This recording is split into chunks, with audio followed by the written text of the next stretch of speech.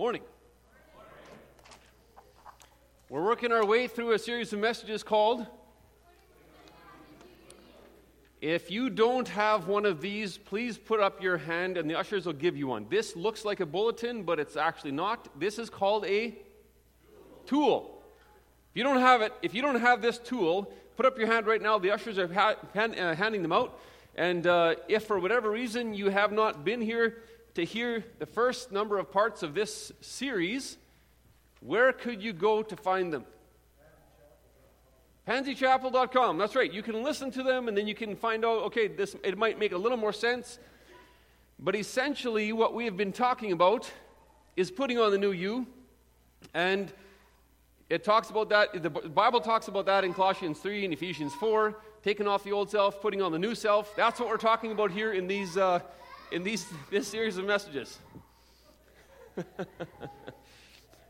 And it brings out the best in everybody. And so explain to me, I think I've done this illustration on that side of the room every week. So maybe I'll start this side. What do these coveralls represent? The old self, what was that? You've seen me enough over there. I'm going to stand over here today. So these represent the old me. This was the me before I found Jesus. And then when I accept Jesus into my heart, this is what happens. I take off the old me, the dirty me, the disgusting me. Why is it disgusting? Am I a bad person? It's sin, actually. It actually doesn't, it's my identity actually is going to get, when I recognize my identity in Jesus, it can change everything. But the sin that was on me is gross, and it's dirty. And when I accept Jesus, this is what happens, right? And I take off the old me, and I discard it, and now I am set free of that. And there's actually some things that happen automatically and instantly. I get the Holy Spirit, I become God's kid, I'm sanctified and justified. We talked about that in part 2, I think. That happens automatically, but what doesn't happen automatically? Because some Christians like to think that they can just stand here forever. What happens not automatically? What's not happening yet? The new you hasn't actually happened yet. And that means characteristics. And so where would I go if I wanted to look for like 50 characteristics of God to find out what they look like? The tool has it. That's what you have in your hand. That tool on the inside of it has those characteristics of God. And if you're wondering if you have them or not, there's even instructions of that. I think it's on the back where it says, there's some of those things maybe you already got the new you. But there might be places you don't have it. Okay? So the new you is created, actually, those are characteristics of who? Yeah, God, Jesus, that's exactly who it is. We're becoming more like Him when we put on the new character, the new you. And what are the ways to put these on? Where would you go to find out the general ways in which you can put on the new you? Well, Scripture, of course. But if you wanted a simple tool, where would you go? The tool. Front cover. Number 1, 2, 3, and 4. Okay, it says right there. Here's common ways to put on the new you. Right there. There's 4 of them. We've been talking a lot about the voluntary ways to do it, because that's one of the ways. You can look through the list. You can ask your spouse, where do I need to grow? She'll be happy to let you know. And then you can work on it. That's one of the ways you can do it. You can do it voluntarily, but you can also do it. Last week we talked about something that's it's actually a little bit offensive and a bit of a tough word to swallow. But what's another way that we can put on the new you? Yeah, trials and suffering and discipline. That's exactly it. We talked about that last week. Today what we want to talk about is actually just a continuation of last week.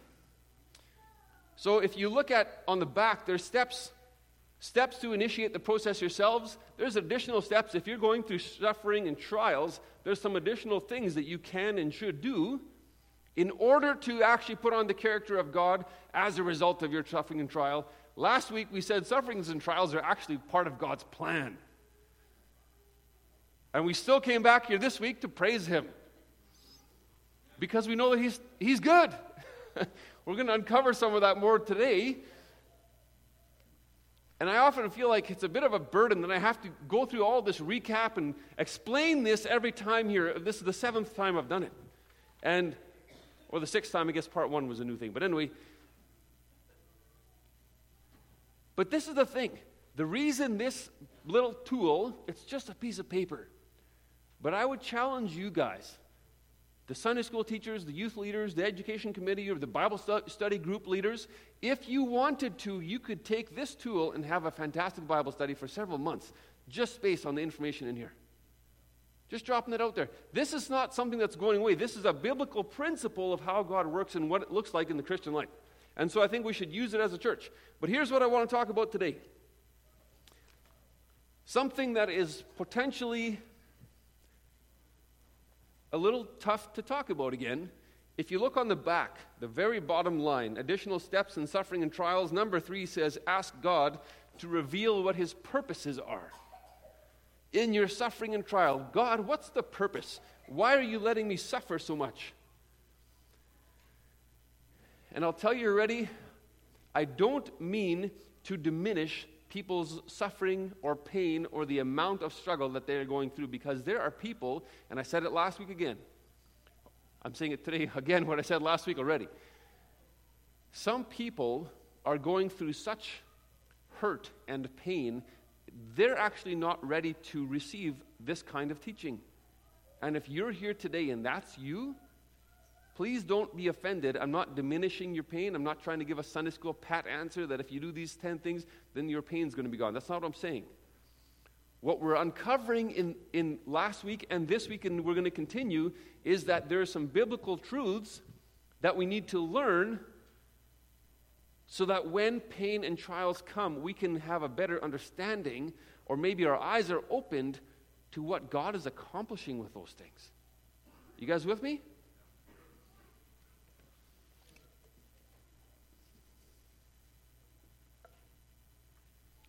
Because some of us might be in pain. We might be in pain from the death of a loved one. We might be going through illness.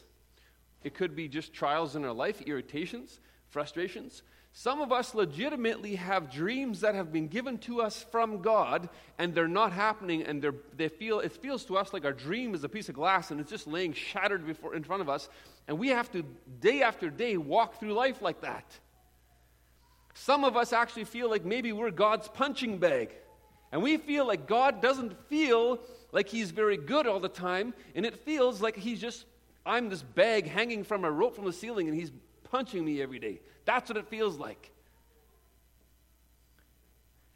If that's how it feels to you like your life is, I want to point something out. Today I'm going to give you 10 purposes. That's not an exhaustive list, but 10 purposes that God could be using and doing to you on purpose through a suffering or trial. But before I get there, if you feel like sometimes you're God's punching bag and you're struggling with that, I want to point something out to you. Jesus was familiar with pain and suffering. Let's look at Isaiah 53 for just a second, okay? You can read this entire chapter, but listen to this. When it comes to the yellow words, you can shout those out or say them loudly with great enthusiasm, okay? Isaiah 53, I just picked a couple so I can get it onto one screen. We're talking about Jesus. He was despised and rejected by mankind, a man of suffering and familiar with pain. We could just pause there for a second. That's who Jesus was. He was a man familiar with suffering, familiar with pain. We considered him punished. By who? By God. Stricken by him and afflicted. It was the Lord's will to crush him and cause him to suffer. After he had suffered, he will see the light of life and be satisfied. That is just a little synopsis of who Jesus is, but I want to show you that so that you understand Jesus was familiar with suffering. The suffering was actually part of God's plan, just like we learned last week.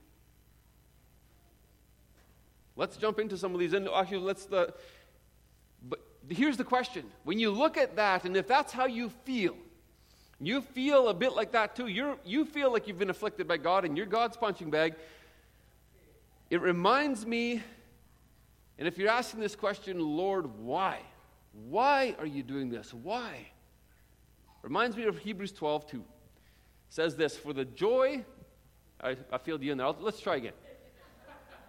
For the joy set before him, he endured the cross, scorning its shame, and sat down at the right hand of the throne of God. When Jesus went through all that pain and suffering and trial, there was something out there in front of him that he was anticipating. Did he receive it in this lifetime? We're just talking in generalities, okay? Was it fun for Jesus to be flogged and nailed and mocked and ridiculed and murdered? Was that fun?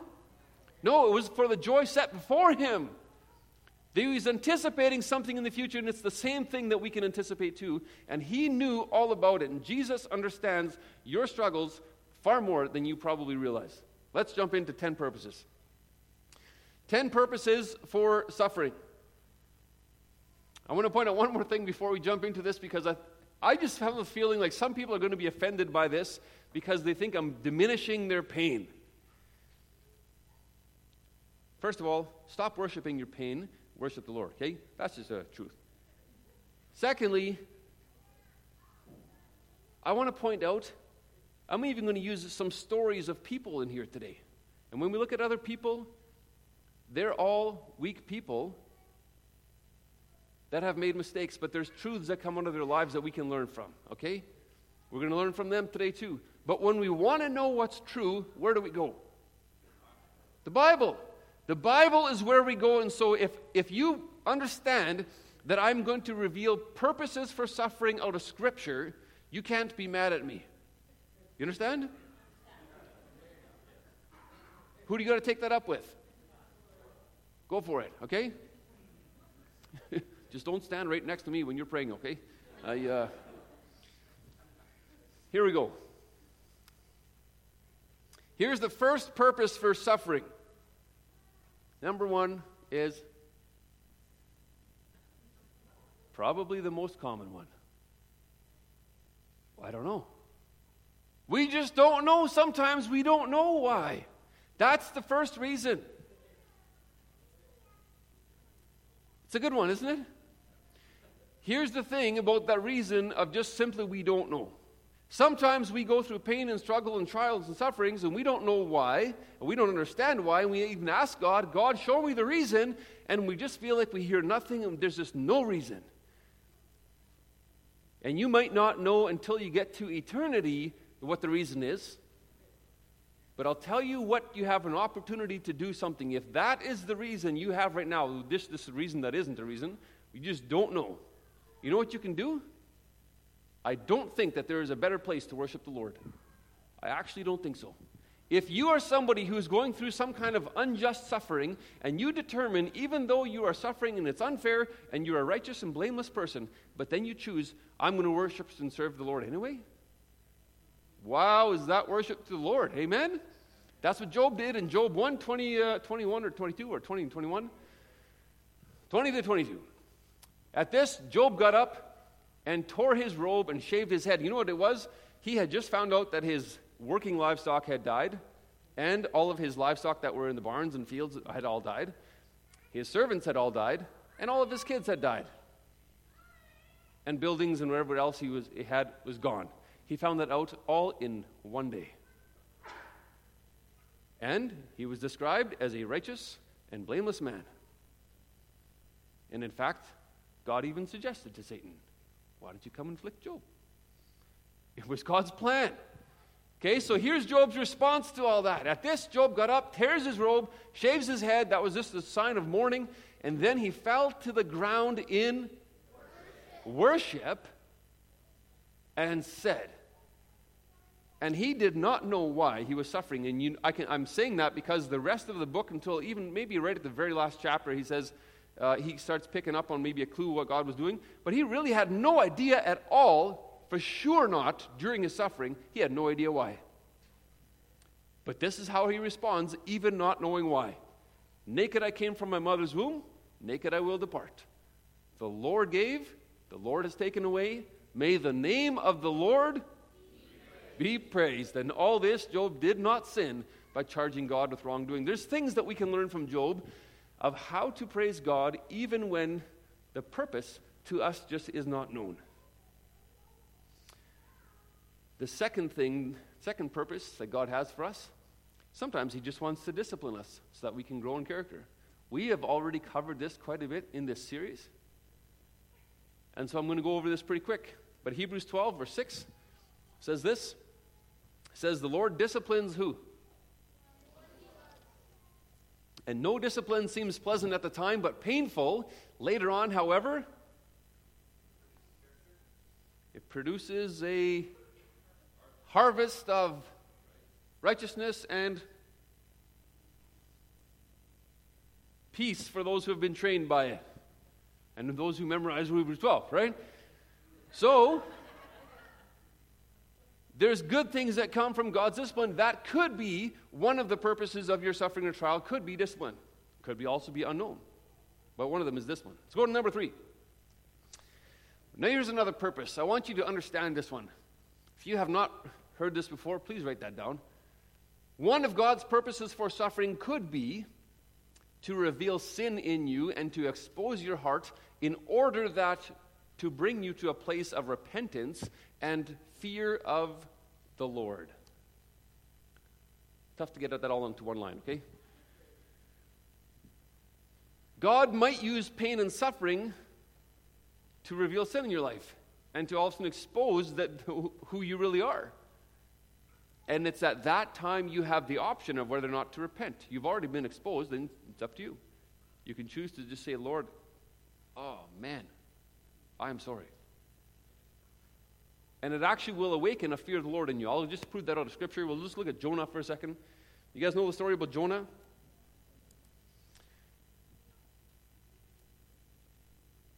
If I took a cup, if I had a cup like this with no lid on it, if I took the lid off, and if I told you there's either water in here or coffee, and if, just for an illustration, if the water represented everything good, clean, and wholesome, and the coffee was black and represented sin, and I get really good as a Christian, I go to church, and I can hold my cup so no one can see what's in it, and everybody knows I have a cup, and I tell them it's water in there, because it's holy, right? And then I get really good at presenting myself like this, and I can even trip and stumble a little bit, and I can hold my cup, and nobody will really know what's in there. Guess when they're going to find out what's in there? If somebody comes and bump my elbow, what happens? Something's going to spill out. This is what's happening with Jonah. This is the principle. Okay?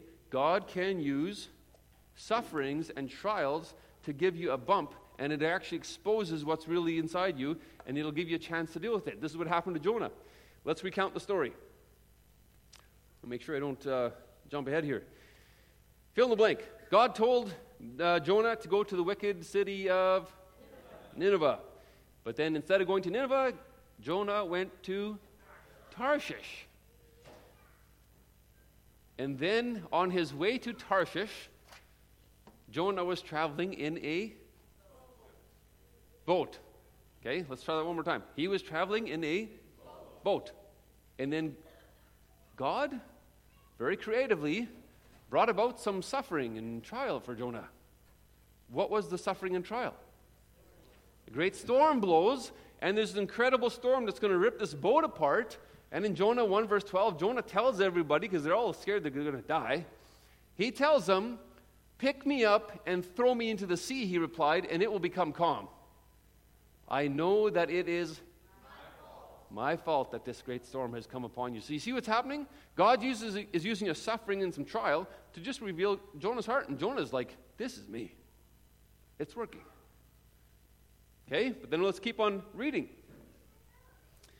They try rowing to shore, and it doesn't work. And then in verse 15 and 16, then they took Jonah, threw him overboard, and the raging sea grew calm. At this, the men greatly feared the Lord. And they offered a sacrifice to the Lord and made vows to him. You can see this is, so we could just stop right there. The point's already been made. Sometimes God uses suffering and pain and trials to expose us, to reveal sin in us. Jonah realized, yeah, it's my fault. He recognized the sin in me. And God was, through that experience of how he did that with Job, caused fear of the Lord to waken up in the guys on the boat. You with me? But God is not done using suffering to reveal sin in Jonah's life. And we sometimes forget that in the rest of the story. So, Jonah spends some time in the fish, gets out of the fish, goes to the city of Nineveh. He goes to the wicked city of Nineveh, preaches the word there. What does God do?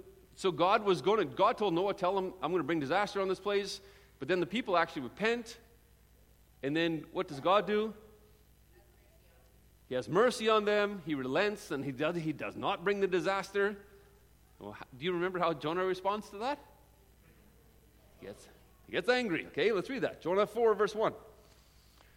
But to Jonah, this seemed very wrong, and he became angry. Okay, so remember, God just relented and didn't bring disaster on Nineveh. Now Jonah is ticked off and angry.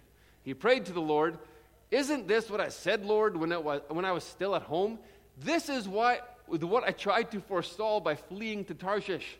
I knew that you're a gracious and compassionate God, slow to anger and abounding in love, a God who relents from sending calamity. Now, Lord, take away my life, for it is better for me to die than to live." What a train wreck, hey? But the Lord replied, "Is it right for you to be angry? I love how gentle the Lord is." Isn't it? We should be thankful for his mercy. You can pray like that and he actually just responds with a question. That's a pretty gentle God. So if you read that story, you realize that the Lord is patient, and he kind of just lets Jonah saunter off into the desert and stew and fuss in his anger. And Jonah sets himself up a little place to sit, and then this vine grows up with some big leaves and causes some shade for him. And he loves that vine. Sitting in the shade. And then you know what happens? I love God. God makes the vine wither so the leaf is dead and falls off or doesn't cause any shade anymore. And then God, think about what this purpose, he sends heat from the sun and a wind in the desert. Well, he took away the shade to Jonah. What would you call that? That's more suffering, pain, or trial. That's not, and God did it. God sent it. Jonah 4, verse 9. But God said to Jonah, and by the way, Jonah gets very angry here. But God said to Jonah, "Is it right for you to be angry about the plant?" "It is," he said. "And I'm so angry, I wish I were dead." And the Lord is so gentle, but think about what he is saying. He is about to reveal something special to Jonah. But the Lord said, "You have been concerned about this plant, though you did not tend it or make it grow. It sprang up overnight and died overnight." But the Lord isn't actually thinking about the plant. He says, "And should I not have concern for the great city of Nineveh, in which there's more than 120,000 people who don't know the right hand from the left hand? They're steeped in sin. And you're worried about this plant?" And you know what he just revealed to Jonah? Jonah was angry at God, and then he was disgusted with the people of Nineveh, then he was angry at this plant, and God is saying, "Jonah, the problem isn't with Nineveh. The problem isn't with the vine. The problem isn't with me. It's with you." Ooh. And how did God reveal that to Jonah? Suffering. You guys with me? Let's go on to the number 4, just so I can show you what number 3 is. God sometimes reveals sin and exposes our hearts, which gives us an opportunity to repent and fear the Lord if we have the right attitude. That's what we see in Jonah. The problem is that the story ends right there. I would be a little bit more satisfactory if we could see that Jonah actually repented, but the story ends there, okay? Number 4, Suffering sometimes keeps us from sinning and backsliding. Let me ask you a question. God gives grace to the humble, but resists the proud. You guys with me? He gives grace to the humble, but he resists the proud. Pride sets itself up before God, and then you can't be close to God if you're full of pride. In Paul's case, God used suffering to prevent him from becoming conceited. It's exactly what he did. If we look at 2 Corinthians 12:7, it's exactly what Paul said, to keep me from becoming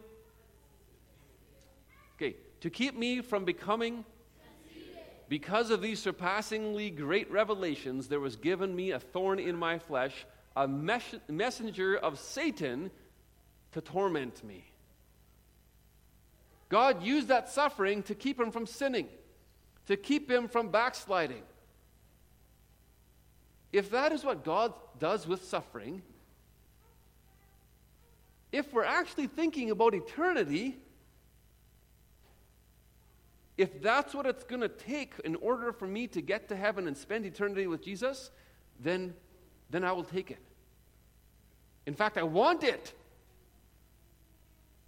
I also would like to be in a place where I didn't need that. Okay? But God in his graciousness knows that sometimes we need that. Paul needed it. And if Paul needed it, I suppose could happen. Maybe us too. Number 5. So we learn to depend on the Lord and his power. 2 Corinthians 1:8-9 says this. Some of our sufferings actually just help us to depend on him.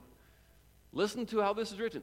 We do not want you to be uninformed, brothers and sisters, about the troubles, pain, suffering, trials, we experienced in the province of Asia. We were under great pressure, far beyond our ability to endure, so that we despaired of life itself. Indeed, we felt we had received the sentence of death, but this happened. So here's the purpose. We might not rely on ourselves, but on who raises the dead. Let me give you an example, a current day example of a little bit how this works, that suffering actually helps us to rely on God. You guys know who Joni Eareckson Tada is? When she was a young girl, she dove into some water, had an accident which paralyzed her for life, and I think she's paralyzed from the neck down. Okay, that's Joni right there. I want to read something that she says. She talks about a time she's speaking at a ladies' conference, and she got cornered in the ladies' bathroom, I guess in between sessions. And some ladies came up to her, and I'm going to quote this, okay? Oh, Joni, you always looked so together, so happy in your wheelchair. I wish that I had your joy. Just wait a second. It's got to be in here somewhere. Your attitudes and emotions, number 2 on the right-hand side. Okay? You guys want to grow in joy?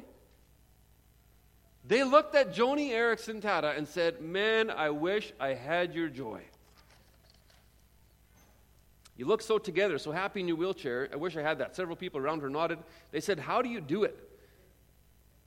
And this is her response. I don't do it, she said. In fact, may I tell you honestly how I woke up this morning? After my husband Ken leaves for work at 6 a.m., I'm alone until I hear the front door open at 7 a.m. Remember, she can't move except her head. She's laying in bed all by herself for an hour.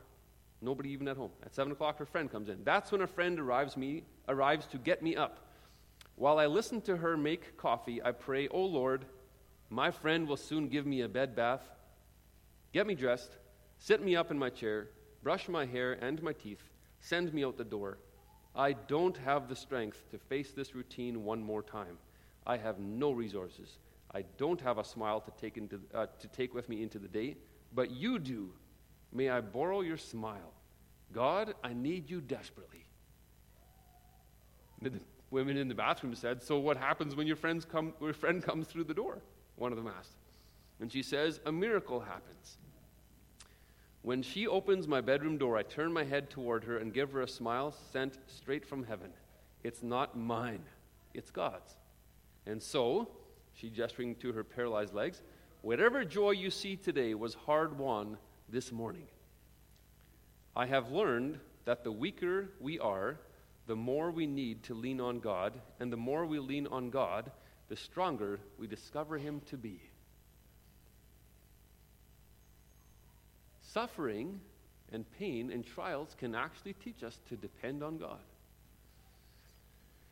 Number 6, another thing that suffering and pain and trials does for us, it prepares us for ministering to others. This is really common knowledge. I'm not going to park on here very long, but if you look at 2 Corinthians 1:3-4, this is what it says. Praise be to the God and Father of our Lord Jesus Christ, the Father of compassion and the God of all comfort, who comforts us in all of our troubles, so that we can comfort those in any trouble with the comfort we received from God. This principle is actually really simple. If you know somebody who has passed away, or if you've ever experienced somebody passing away and you are in a place just of incredible pain,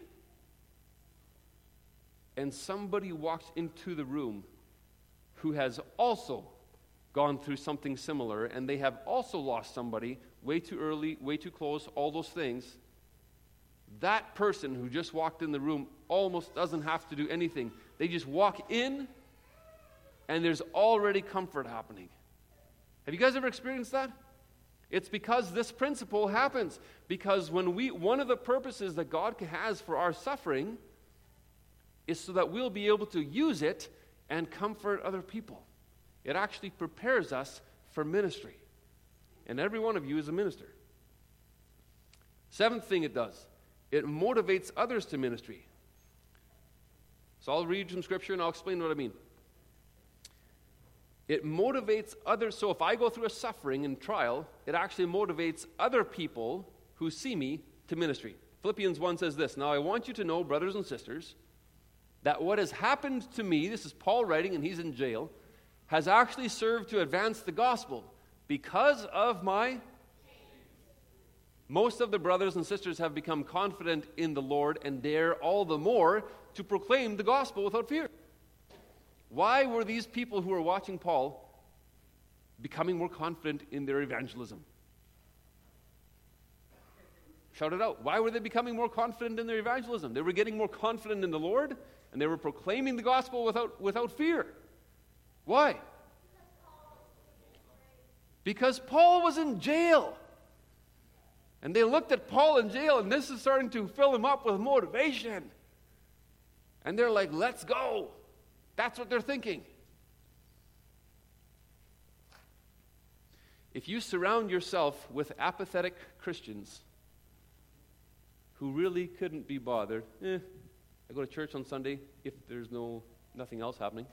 If I'm not tired, then I go to church on Sunday. If you surround yourself with Christians like that, and you're like that, you just feel normal. But if you're one of those people and you meet somebody like a Dietrich Bonhoeffer who comes to North America, is in a safe place and looks like he has a ministry of becoming an incredible theologian for God in North America, and then God speaks to him, gives him a word straight out of Scripture that sends him back to Germany so that he can spread the gospel to his people in Germany and ends up becoming a martyr. What does that do to you? It actually begins to motivate you. Right? If you've met, and I'm thinking about 2 specific people, but I haven't asked to use their names, so I'm not going to tell you their names. But if you meet somebody who is in retirement age, and if you look at a lot of Christians around that particular person, they're hitting the golden years and they're relaxing and enjoying life. And this particular person, it looks like they're hitting their prime.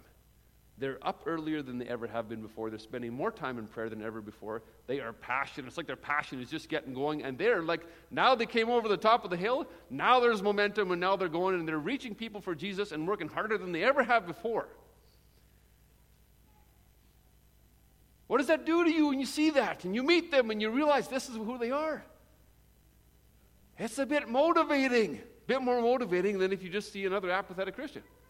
If you meet somebody and shake their hand and you know that they're traveling across the world and they might never come back, this might be the last time you see them because they're going to risk their life going to tell somebody about the gospel, and maybe they'll be able to hand out a couple more Bibles. But they might die for it. Someone might actually take them to prison and kill them because of that. Is that motivating? Yeah, it's pretty motivating. But it's only motivating because they're going through a suffering and trial too. It's not motivating if they're just laying on the couch. Number 8 and 9, we're going to do together. Suffering and pain. Here's the two purposes that could be. It simply could just be for God's glory. Simply could just be to reveal Jesus to other people. This happens in Scripture. It happens primarily in 2 ways. One is when people are healed. So I'll give you an example of Lazarus. In John 11, verse 4, Jesus says about Lazarus, he says, this sickness that Lazarus has is not going to end in death. No, it's for God's glory, so that God's Son may be glorified through it. But then what happens right after that? Lazarus dies. Everybody's very sad.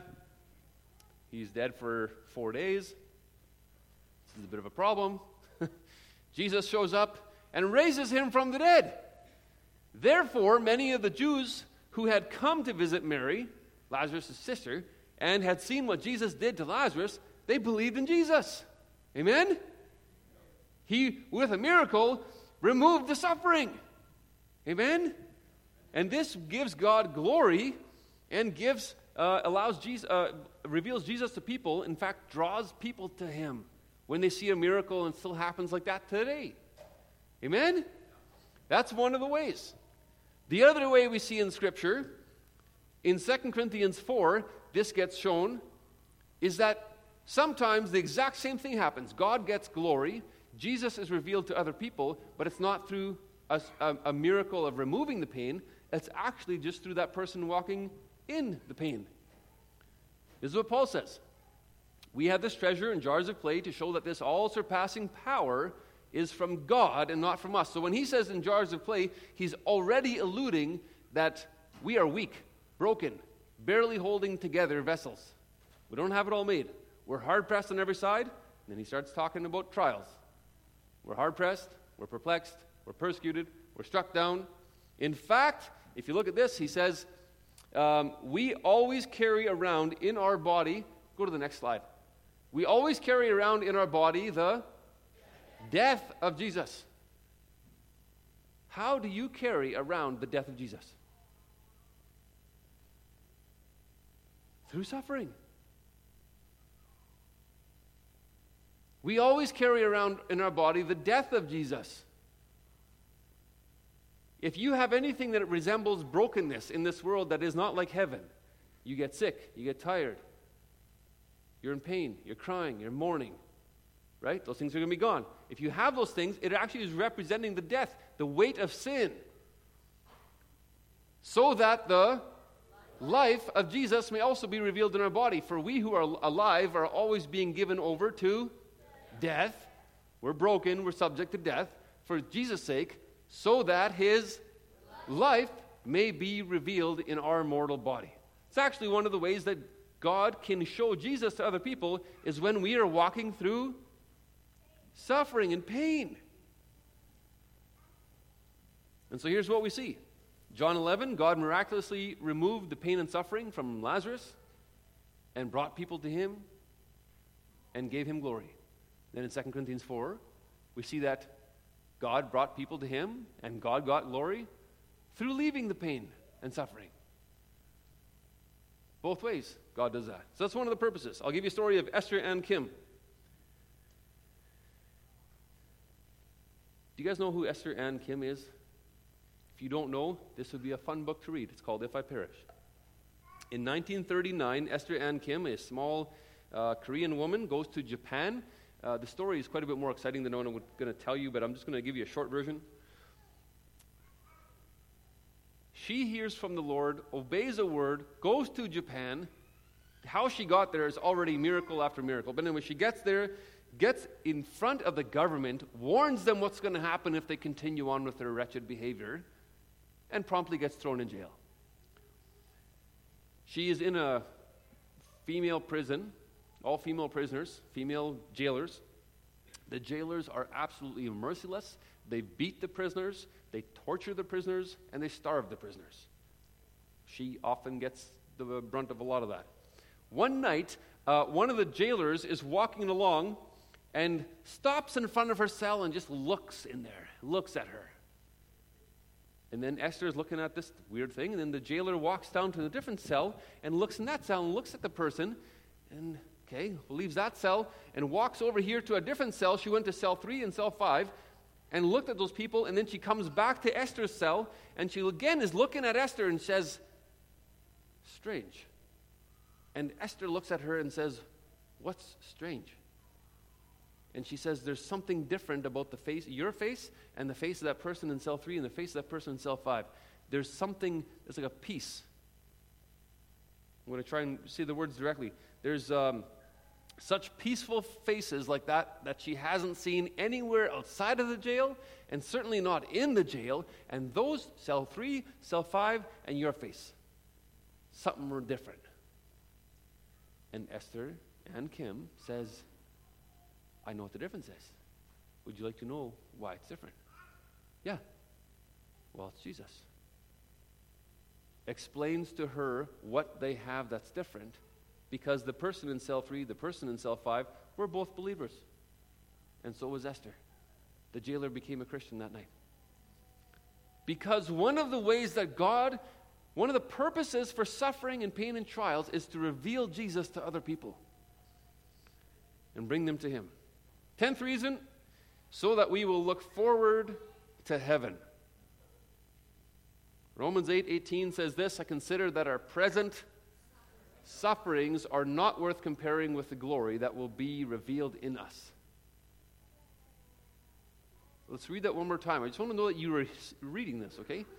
I consider that our present are not worth comparing with the glory that's going to be revealed in us. If you look at the next couple verses in chapter 8, it talks about that the whole world is subject to this pain and suffering and trial. That's all a result of sin, and there's brokenness, and there's hurt and pain. And it's like it's groaning under that weight of the pain. And it says, we are also groaning under that weight of pain and suffering and trials. That's what this life is for us. But it says we look forward to the redemption of our bodies. There's coming a day, just like Jesus on the cross, the joy set before Him. There's coming a day when we are going to be redeemed even in our bodies. Amen? Suffering allows us to get that joy, because if we had heaven on earth, would we be looking forward to heaven in heaven? No.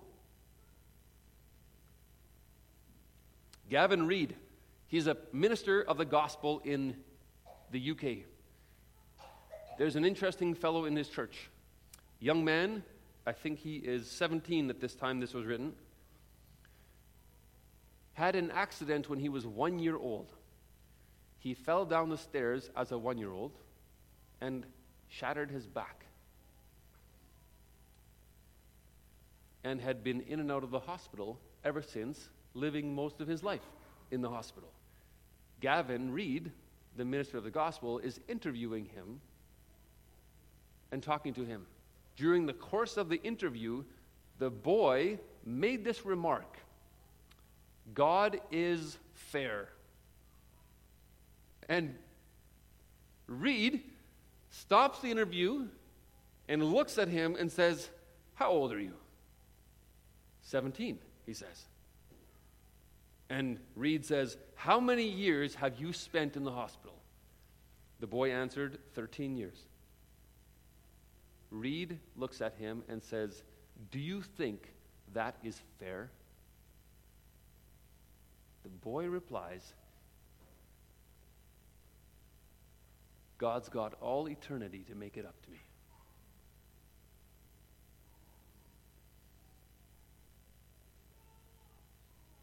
Because our suffering and the pain and trials here actually just make us look forward to heaven. Amen? The choice in there is just our attitude and how we respond to them. And some of us are in such deep trials right now that it's hard to understand that truth. But for those of us who are maybe able to take in this truth, I want us to understand these things from Scripture so that we are better prepared for when trials come to us, because they will. Jesus promised us, in this world you will have trials. So here's what we're going to end. I'm going to end by praying a prayer of declaration. And I'm going to declare a couple things. I'm going to declare that God is sovereign. I'm going to declare that God is in control. I'm going to declare that God is good, even when we're walking through pain and trial and sufferings. I'm going to declare that God always has our best eternal interest in mind. And I'm going to declare that we can trust Him, that we will trust Him, and that we do trust Him. If you agree with that prayer and want to participate in that prayer, at the end I'm going to say something. I'm going to say, and all God's children who agreed said, and then you just say amen. Amen means you agree, and so be it. Jesus, we just come before you, and we don't always know why you allow us to suffer. We don't understand the whole concept of even life and eternity. We actually don't understand it fully, Lord. One day we will fully know. But Jesus, I just want to declare right now in prayer, so that the entire world gets to hear this, especially the spirit world who wants to, they are smiling when we suffer. And I just feel like we need to declare, the Christians that are in this room right now who believe this, need to declare this. God is sovereign.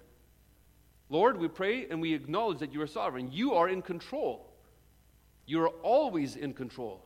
And we know that you are always good, even when life is tough for us. We also acknowledge, Lord, that you always have our best eternal interest in mind. And we also acknowledge and declare that we can trust you, we will trust you, and we do trust you because you are God. And all of God's children who agreed with that prayer said,